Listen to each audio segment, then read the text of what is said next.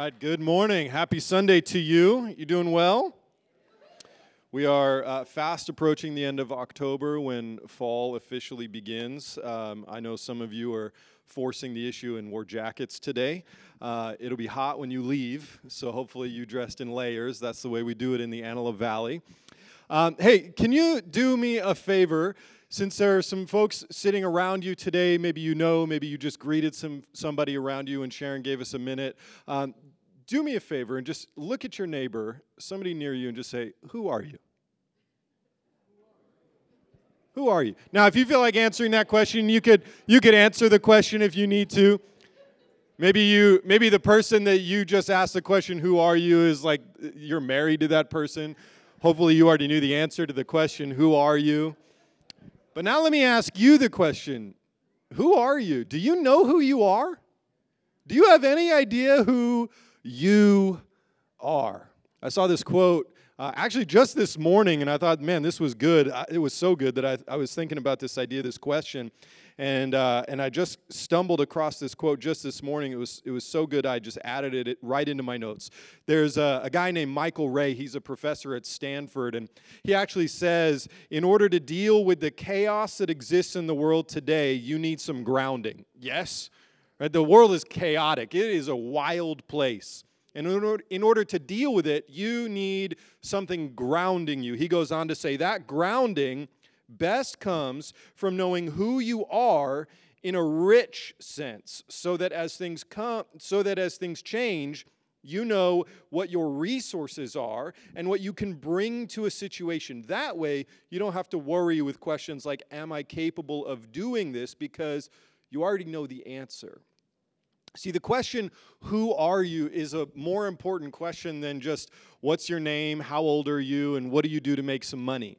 It's a lot deeper than that. Who are you is the kind of question we have to have an answer to if we want to make it in the world that we live in today.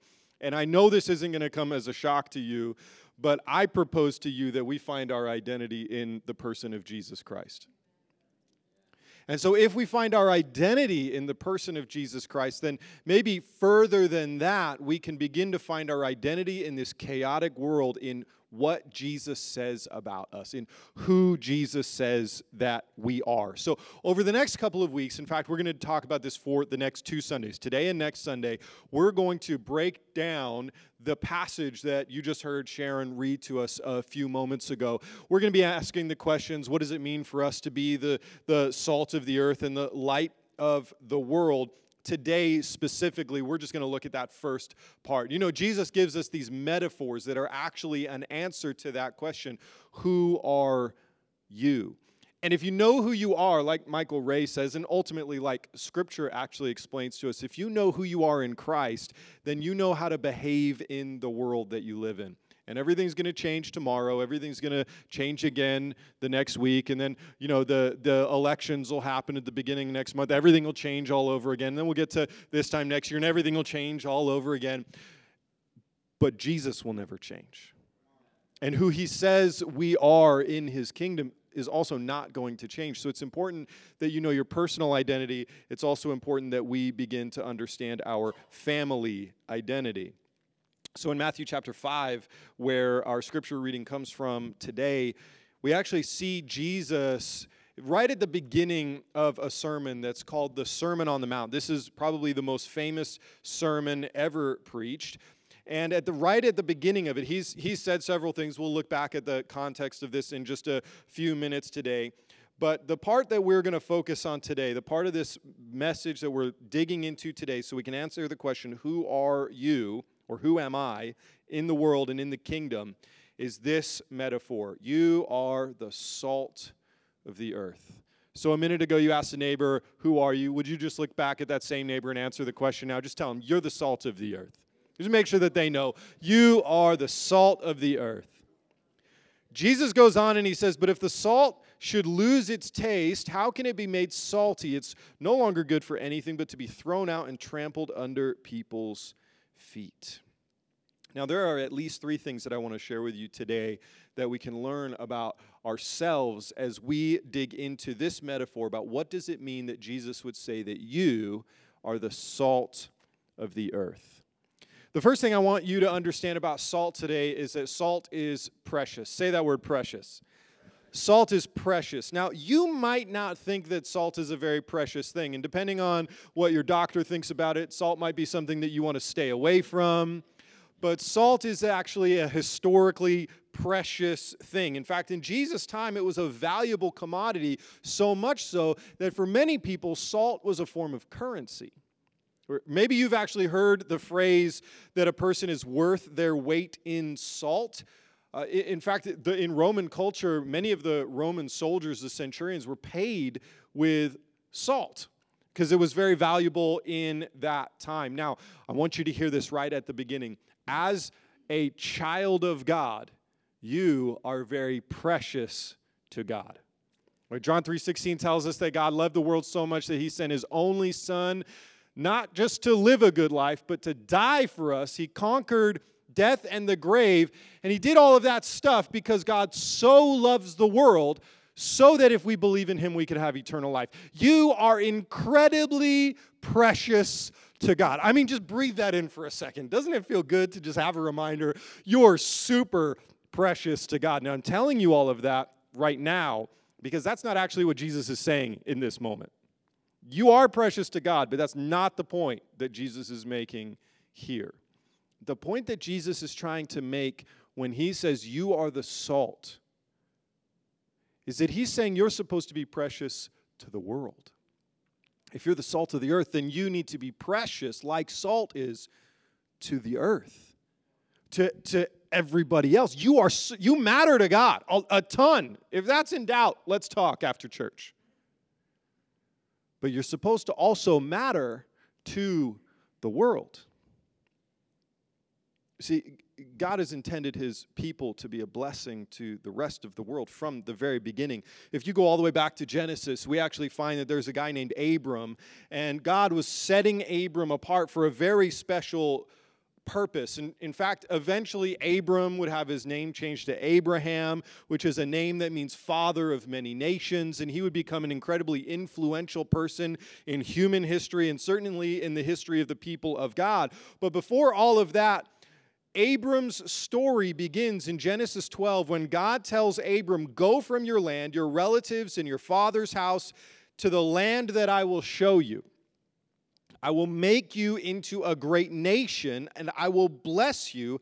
I will make your name great, and you will be a blessing. I will bless those who bless you. I will curse those who treat you with contempt, and all the people on the earth will be blessed through you. So from the very beginning, God is intended for his people to certainly be blessed because you matter to God. You're very precious to him. But not just to be blessed, you are blessed so that you can be a blessing. You're precious, and your preciousness is meant to be felt by the rest of the world. So wherever Abram was being sent, he was going to be blessed. He was meant to be a blessing, and that is the same for us. God expects us to be a blessing. I'm wondering if just a few minutes into my sermon, I have said that enough that it's beginning to get somewhere into your brain. You are meant to be a blessing. I know I'm making you talk a lot today, but will you just tell your neighbor, have you got this yet? You are meant to be a blessing. Go ahead and tell them, just in case they haven't heard me say it yet, you're supposed to be a blessing to the world. Now, the history of God's people goes on a little bit, and there was a moment in the history of God's people where they were pulled into something called the Babylonian exile. The kingdom of Babylon came, and they captured the people of Israel, and there was this guy named Jeremiah. He was a prophet, and God said to the people of Israel through the prophet Jeremiah, in Jeremiah 29, he tells them, this is how I want you to live while you are living in the world. Build houses and live in them, plant gardens and eat their produce, find wives for yourself and have sons and daughters, find wives for your sons and give daughters to men in marriage so that they may bear sons and daughters. Multiply there, do not decrease. He's talking about generational multiplication. He's not just saying start a bank account and put some savings away. He's saying look to be a blessing 2 generations down. So there's a thing that happens for a lot of Christians is we kind of we accept Jesus and we go, okay, all right, now I'm just going to go to church on Sundays and I'm trying to ignore the world and avoid the world as much as I possibly can, not have anything to do with it because Jesus is coming. Like, have you seen the news? Jesus is definitely coming like tomorrow. Right? Like, I mean, there are a lot of reasons why we think Jesus might be coming back really soon. If you wake up tomorrow, it's just going to be, yep, all the more reason why we're pretty sure he's coming back tomorrow. Just for historical record, I mean, like our grandparents also said that. So we don't actually know when Jesus is coming back. But if you look at the news, it sure looks like it. And we have this temptation to kind of silo ourselves off from the world. And God says, no. I want you to look generationally down the road to not only how can you be a blessing, but how can you set your family up to put roots in the community that you're in and be a blessing. In fact, God, through Jeremiah, goes on in verse 7. He says, pursue the well-being of the city I have deported you to. So don't just look to bless your kids and your grandkids, but look to bless the city that I have sent you to live in. And I love the phrase that says, the city that I have deported you to. Like Babylon stole these people from their land. And God said, I deported you here. And maybe you feel like some circumstance caused you to live in the Antelope Valley. And God might say, but I deported you here. I put you here. Can you be a blessing not just to your kids, not just to your grandkids, but also to your neighbor? Also to the city of Lancaster, to Palmdale, to whatever city you are living in, to pursue the well-being of the city, the whole area. Pray to the Lord on its behalf, for when it thrives, you will thrive. I love that. Set up a blessing for your kids. Be a blessing all the way down to your grandchildren. Think generationally in your family line. But you know what?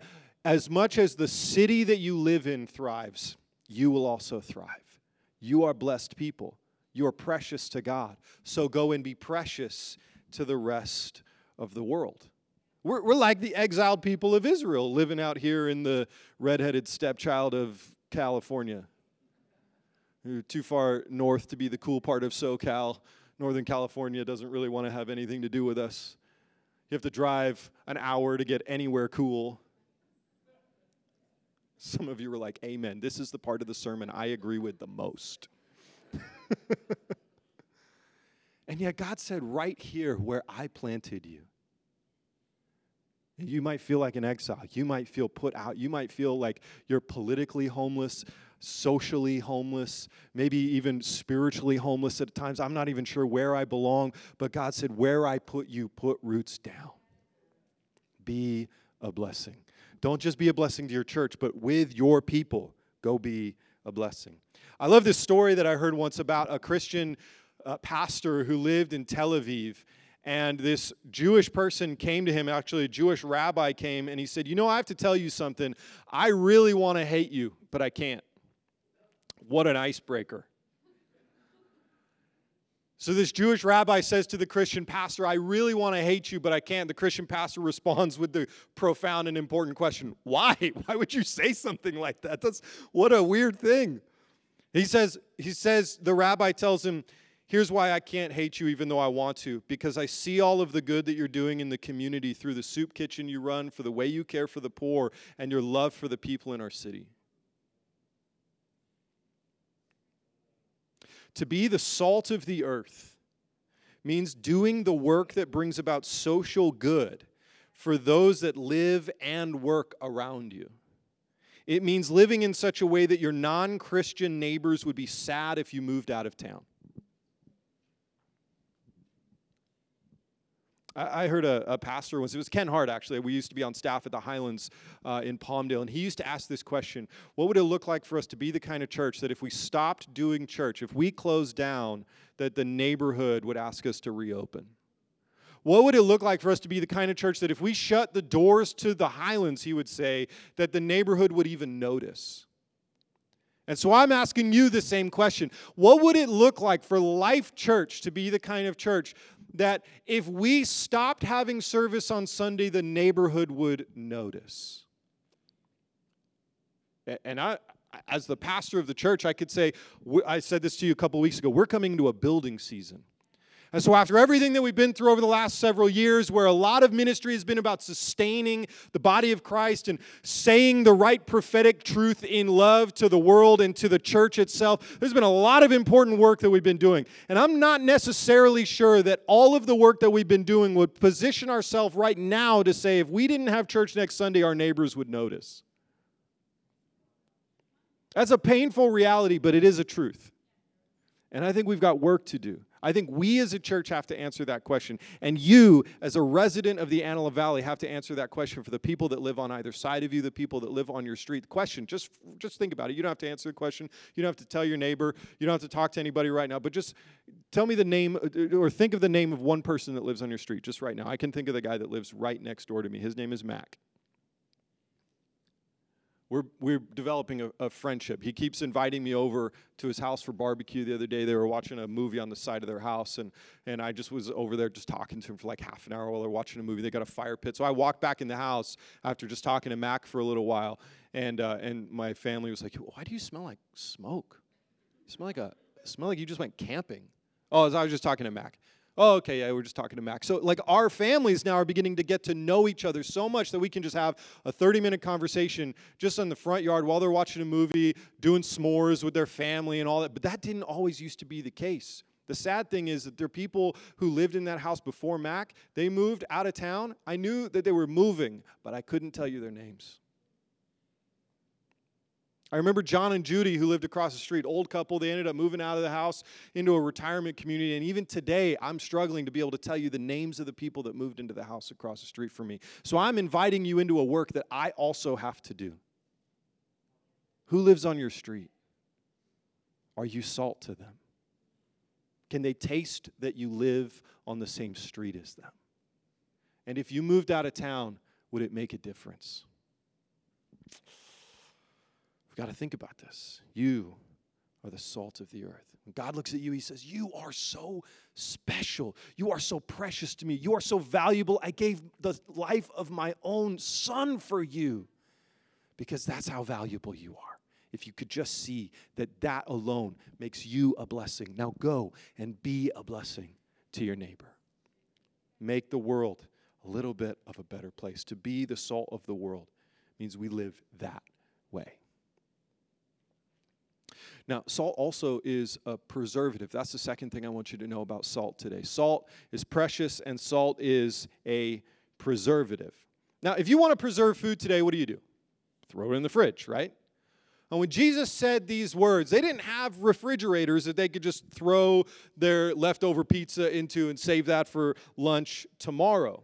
In the ancient world, if you wanted to preserve something, you would put salt on your food so that it would be preserved. So when Jesus is telling us, you are the salt of the earth, what we have to understand is that being salt is not just about bringing social good to the world, but there's something of a preservative nature that we are to bring to the world.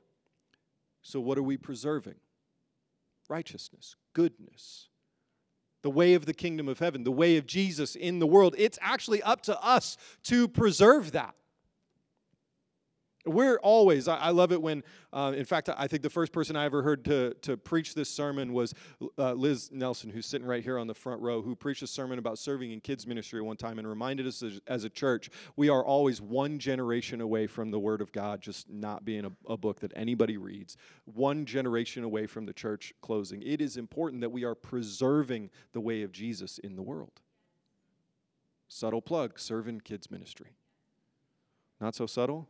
Blatant plug, serve in kids ministry. Got more amens on the hard part than that one. So Jesus didn't commission us to just make good neighbors who feel comfortable that we live next door. That's the point here. That Jesus doesn't want me to just be buddies with Mac and make everything about his life comfortable. I'm supposed to make Mac's life, my neighbor Mac, I'm supposed to make his life better because I live next door to him. Not necessarily comfortable. It was an interesting moment the day that Mac, we'd been talking for a few months after he moved in. It was an interesting moment the day he found out what I do for a living. I had tried not to tell him for so long. All the time. I knew what he did for months, and I just didn't tell him. I just wouldn't bring it up in conversation. And then one day we're talking, he goes, Tim, what do you actually do? I was like, yeah, that's a reasonable question. I've been dodging that a little bit. I didn't tell him that, but in the back of my mind, just in a split second, I'm like, I guess we're up against the wall now.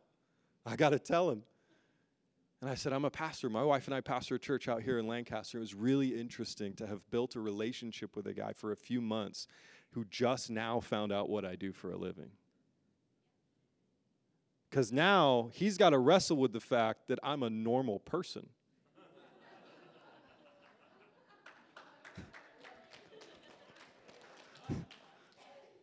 I could see it.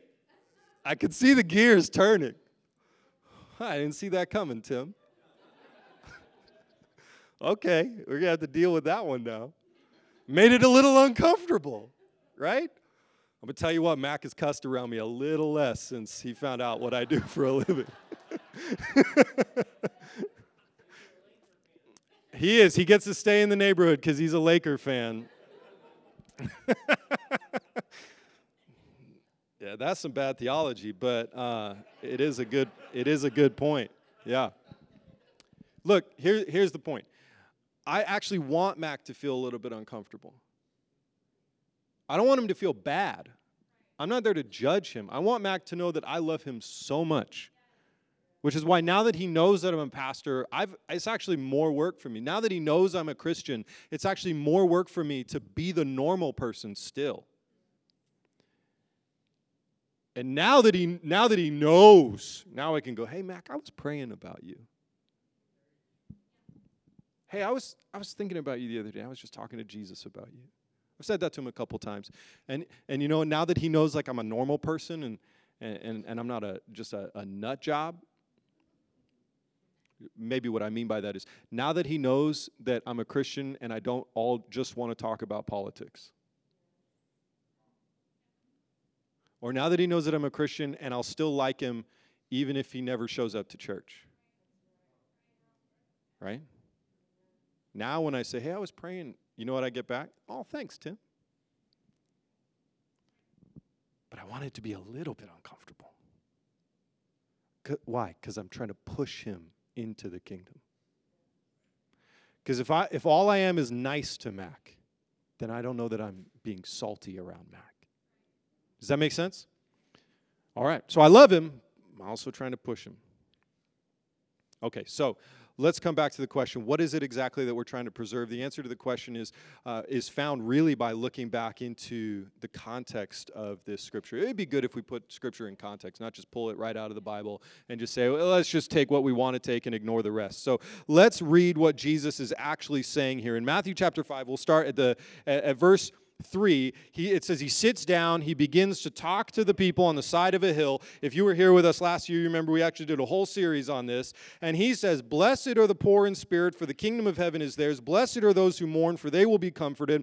Blessed are the humble, for they will inherit the earth. Blessed are those who hunger and thirst for righteousness, for they will be filled. Blessed are the merciful, for they will be shown mercy.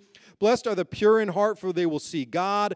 Blessed are the peacemakers, for they will be called sons of God. Blessed are those who are persecuted because of righteousness, for the kingdom of heaven is theirs. Then he goes, you are blessed when they insult you and persecute you and falsely say every kind of evil against you because of me. Be glad and rejoice, because your reward is great in heaven, for that is how they persecuted the prophets who were before you. In other words, all those other people that made the world uncomfortable to live in, be like them and you'll be blessed. What is Jesus asking us to preserve? The blessed life. Live like this, because right after he says all of that, he says, you are the salt of the earth. You are the salt of the earth. You are precious, but you are a preservative. It is up to you that the world knows the name of Jesus. It is up to you that the world sees what it looks like to live in honor of Jesus. Just to drive that home a little bit further, I want you to notice that in that list, Jesus never says, blessed are the picketers. He never says, blessed are the protesters. He never says, blessed are those who yell and shout. He never says, blessed are those who tell other people they're going to hell. He doesn't say, blessed are the judges. He doesn't say any of that. He does say, blessed are the peacemakers, blessed are the humble, blessed are those who hunger and thirst for righteousness, blessed are the merciful. That's a different kind of world. This is what we are invited to preserve. So the blessed life, I would say, is preserved in the world by those who are enjoying the presence of God, living the blessed life. And just so you know, this is what Jesus said, and it's all throughout Scripture. That kind of life will be resisted because we're going to make the world a little uncomfortable when you live like salt in the world. And Peter says this in 1 Peter chapter 2. He says, he tells us how to behave. But it also comes with a heads up. He says, conduct yourselves honorably among the Gentiles. In other words, be salt among people who aren't Christians, so that when they slander you as evildoers, why? Because you're going to make the world a little uncomfortable sometimes. You're not a judge.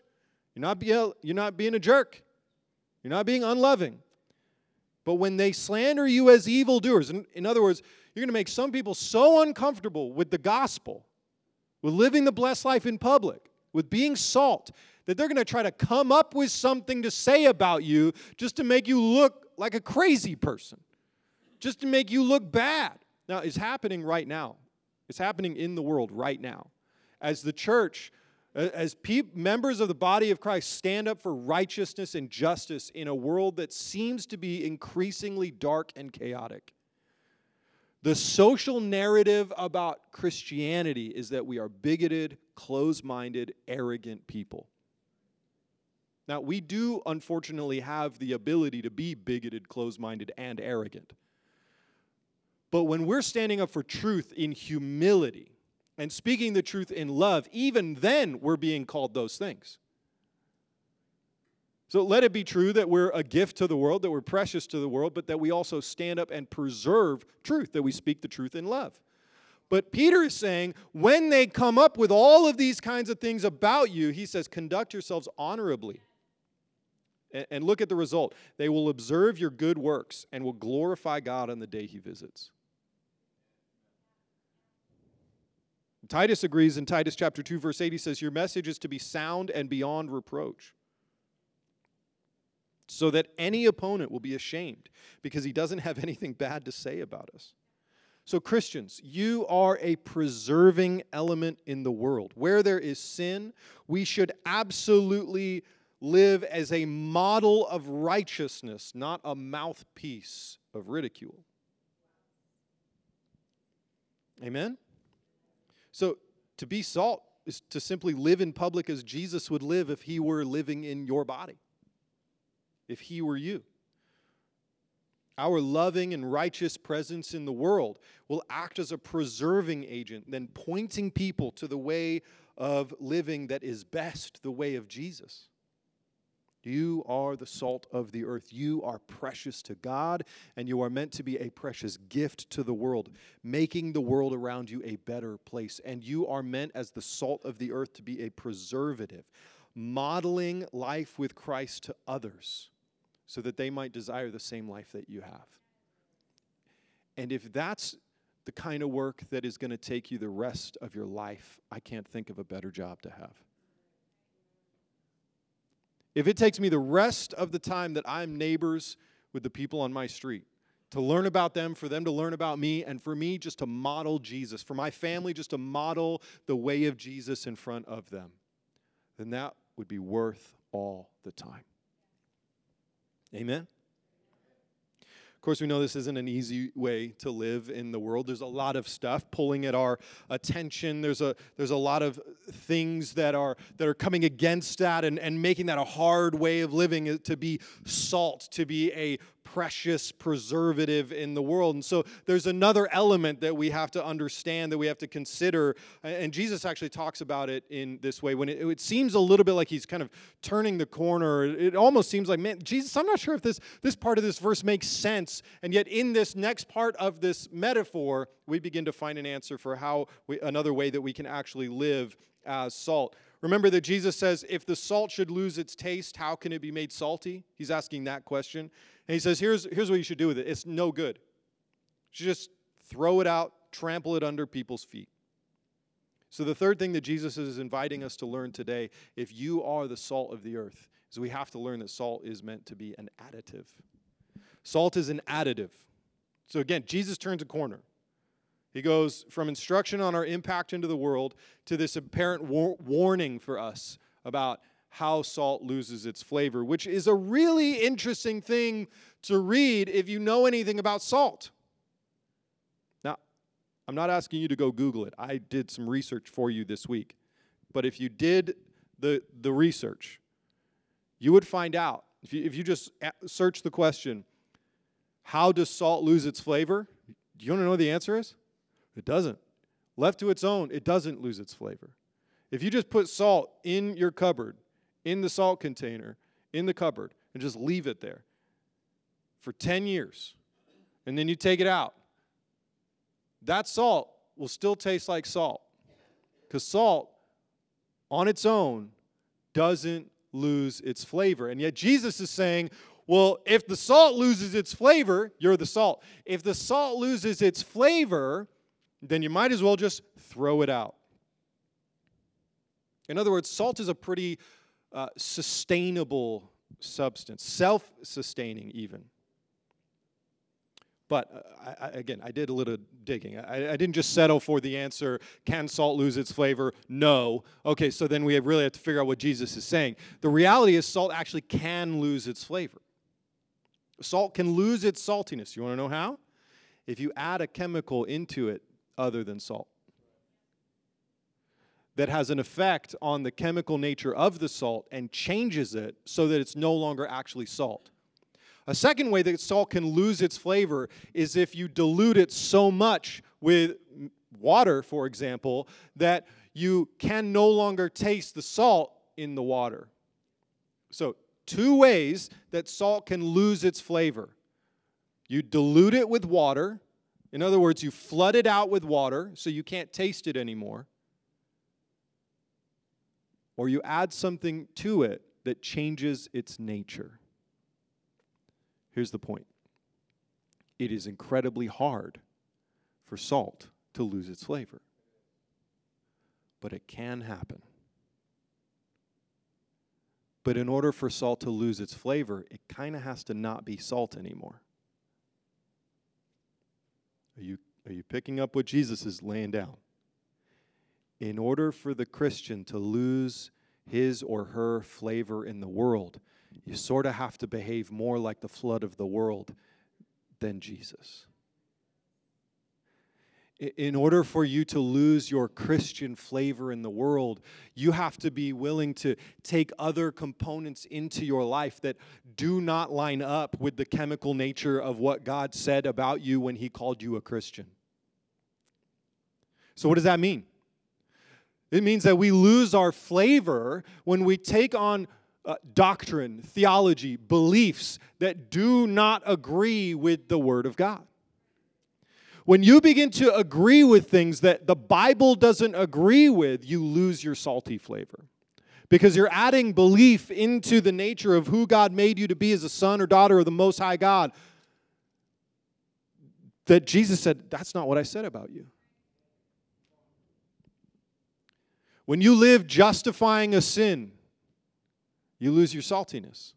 Because God said, I didn't make you to justify your sin. In fact, Paul says that if you habitually and willingly commit sin, knowingly, that I'd really wrestle with you calling yourself a Christian.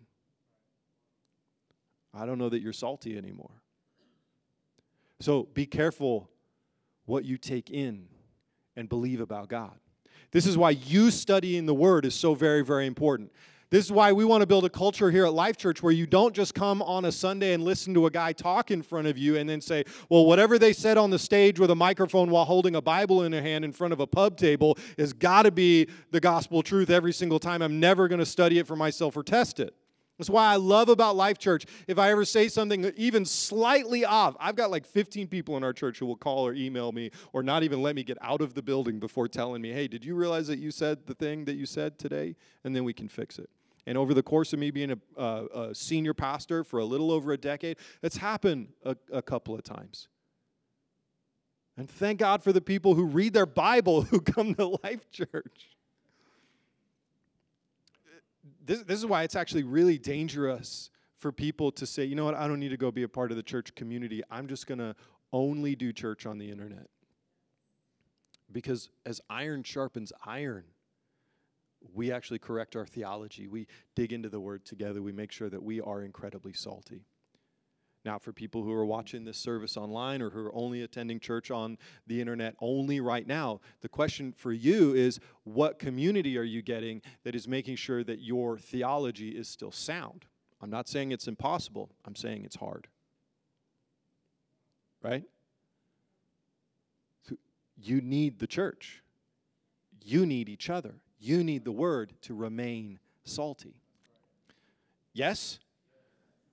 Now, as salty people, the salt of the earth, notice that Jesus doesn't want us to be so flooded by the things of the world that we lose our flavor. So there's got to be something distinct, set apart, different from the world that is about us. We have to be different so that when we go out into the world, we're the ones making a difference, not the other way around.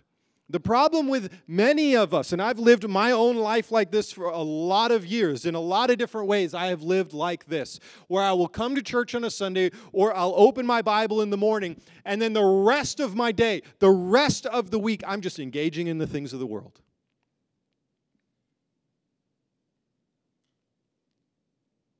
So what music do you listen to? Does it point you to Jesus? What shows and movies are you watching? What books do you read? What kind of media are you consuming? Are you taking in? Are you listening more to the Word of God, which is true no matter what? Or are you engaging more in the news, which is fickle and driving you to terror and fear? The question is, how flooded is your heart and mind with the things of the world?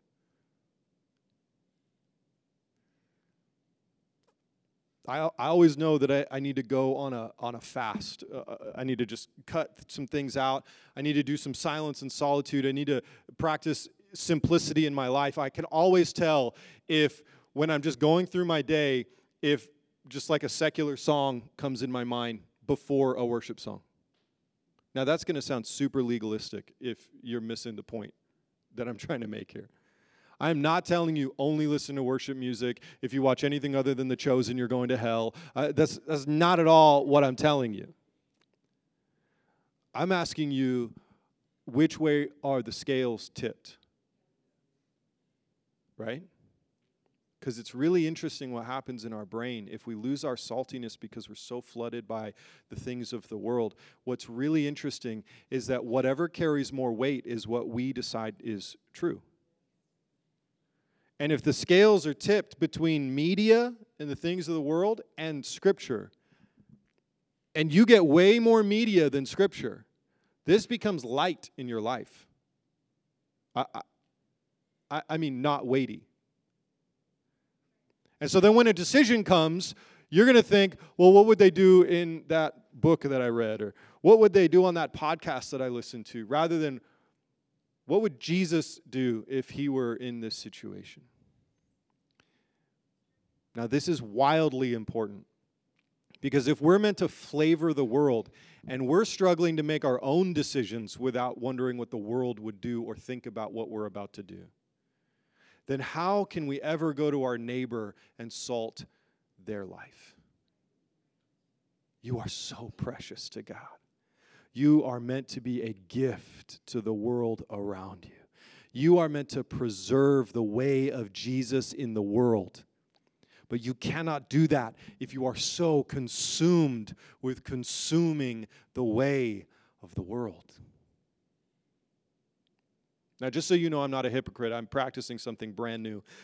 Just this week, I was just telling my wife about this. I stumbled across a pattern of somebody who was practicing the discipline of simplicity, and I thought, I'm going to steal that and take that into my life. So if you want to do this with me, I invite you to. I'm not making this like a homework assignment or anything, but just so you know, this is where I want your mind to go. How do I stop myself from being flooded by the things of the world? So I took my iPhone.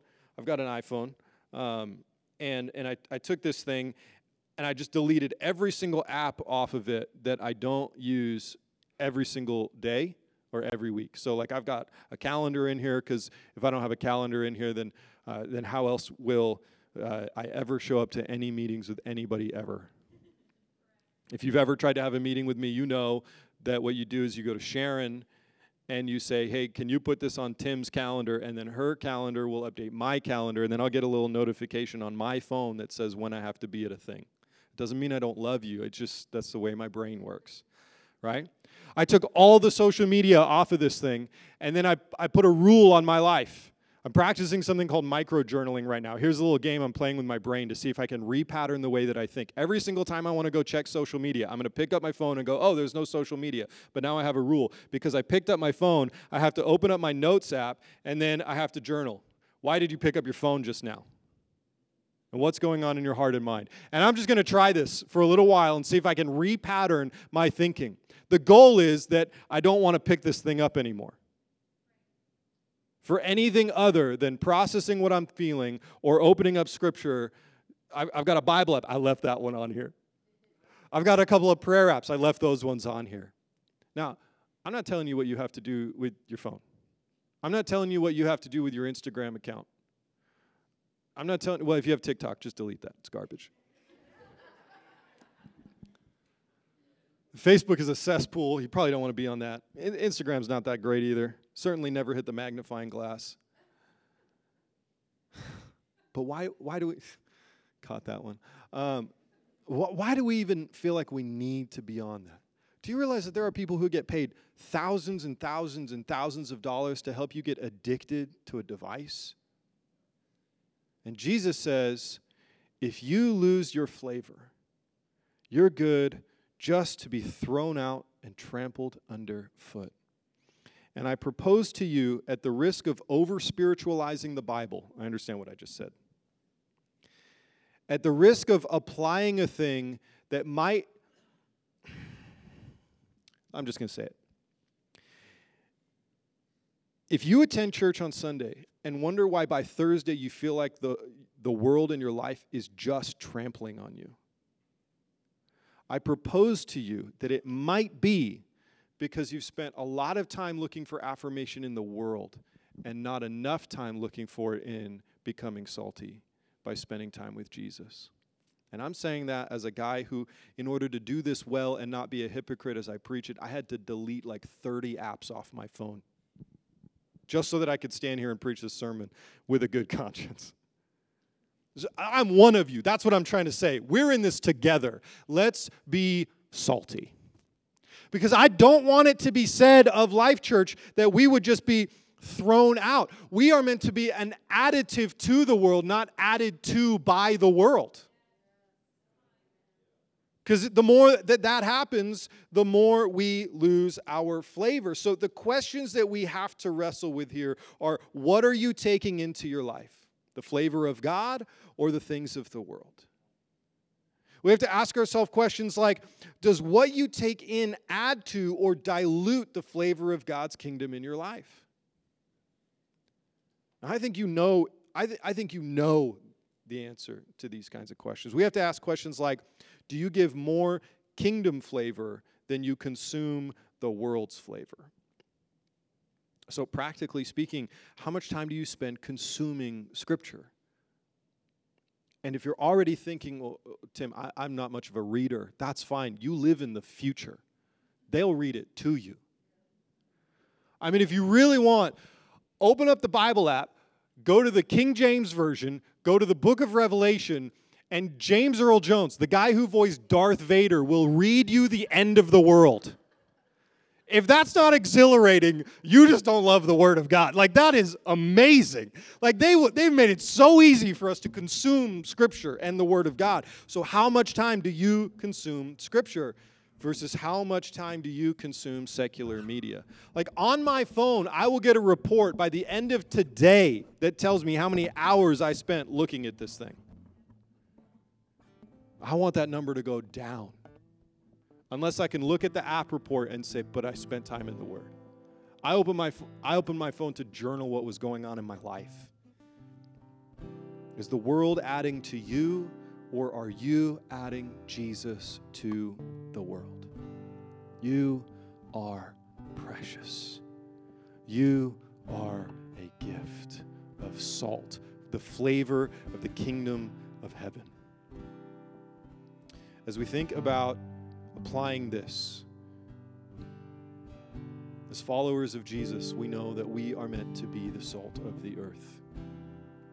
And there is hope. If you're feeling discouraged, if you're feeling like I came to beat you up today, I did not. But I just want to share 2 scriptures with you, then we're going to pray, and we're going to wrap up our time here.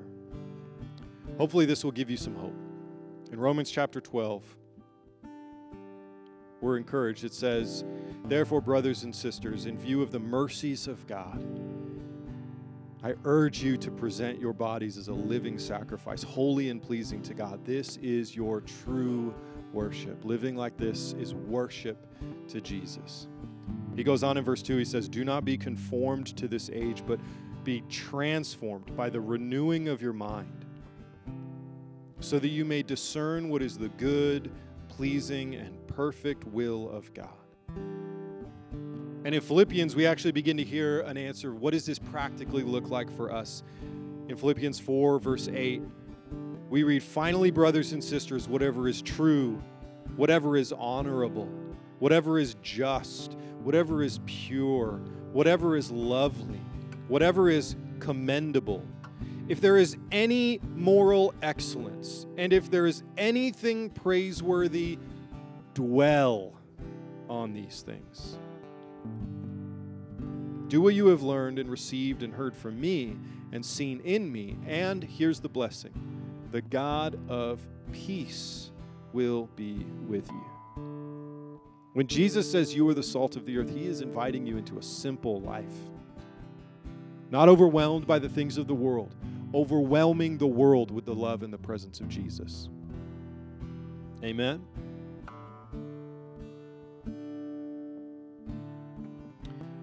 I want to close this time out just with a word of prayer. I want to pray together with you. I want to pray a blessing over you. And then we're going to dismiss. We're going to be done with our gathering today. I'm going to invite you, as you leave this place, to go and find ways to be a blessing. I mean, incredibly practical. Don't forget that Sharon already invited you. We want you to join with us in going and inviting our neighbors to this event that we've got coming up. So you can do that. Then you're going to go out to lunch. How can you be salt at the restaurant that you go to? You're going to go home today. How can you be salt to your neighborhood today? Maybe rather than spending time inside, maybe you go and introduce yourself to a neighbor before you go to bed tonight.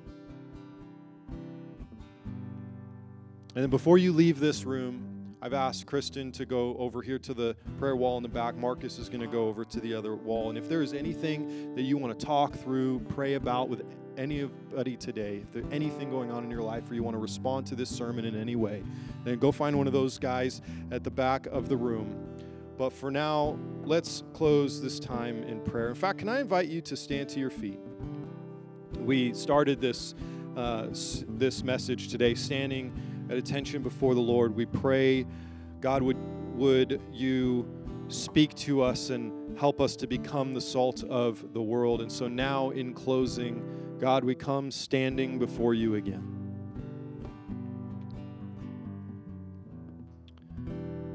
God, we pray today, help us live the simple life. Help our lives to taste like the kingdom of God, not the world. Help us to love the world by making an impact, rather than being so in love with the world that it impacts us. help us to be a blessing, so that as we work in the world, even those outside your kingdom would be thankful for our presence.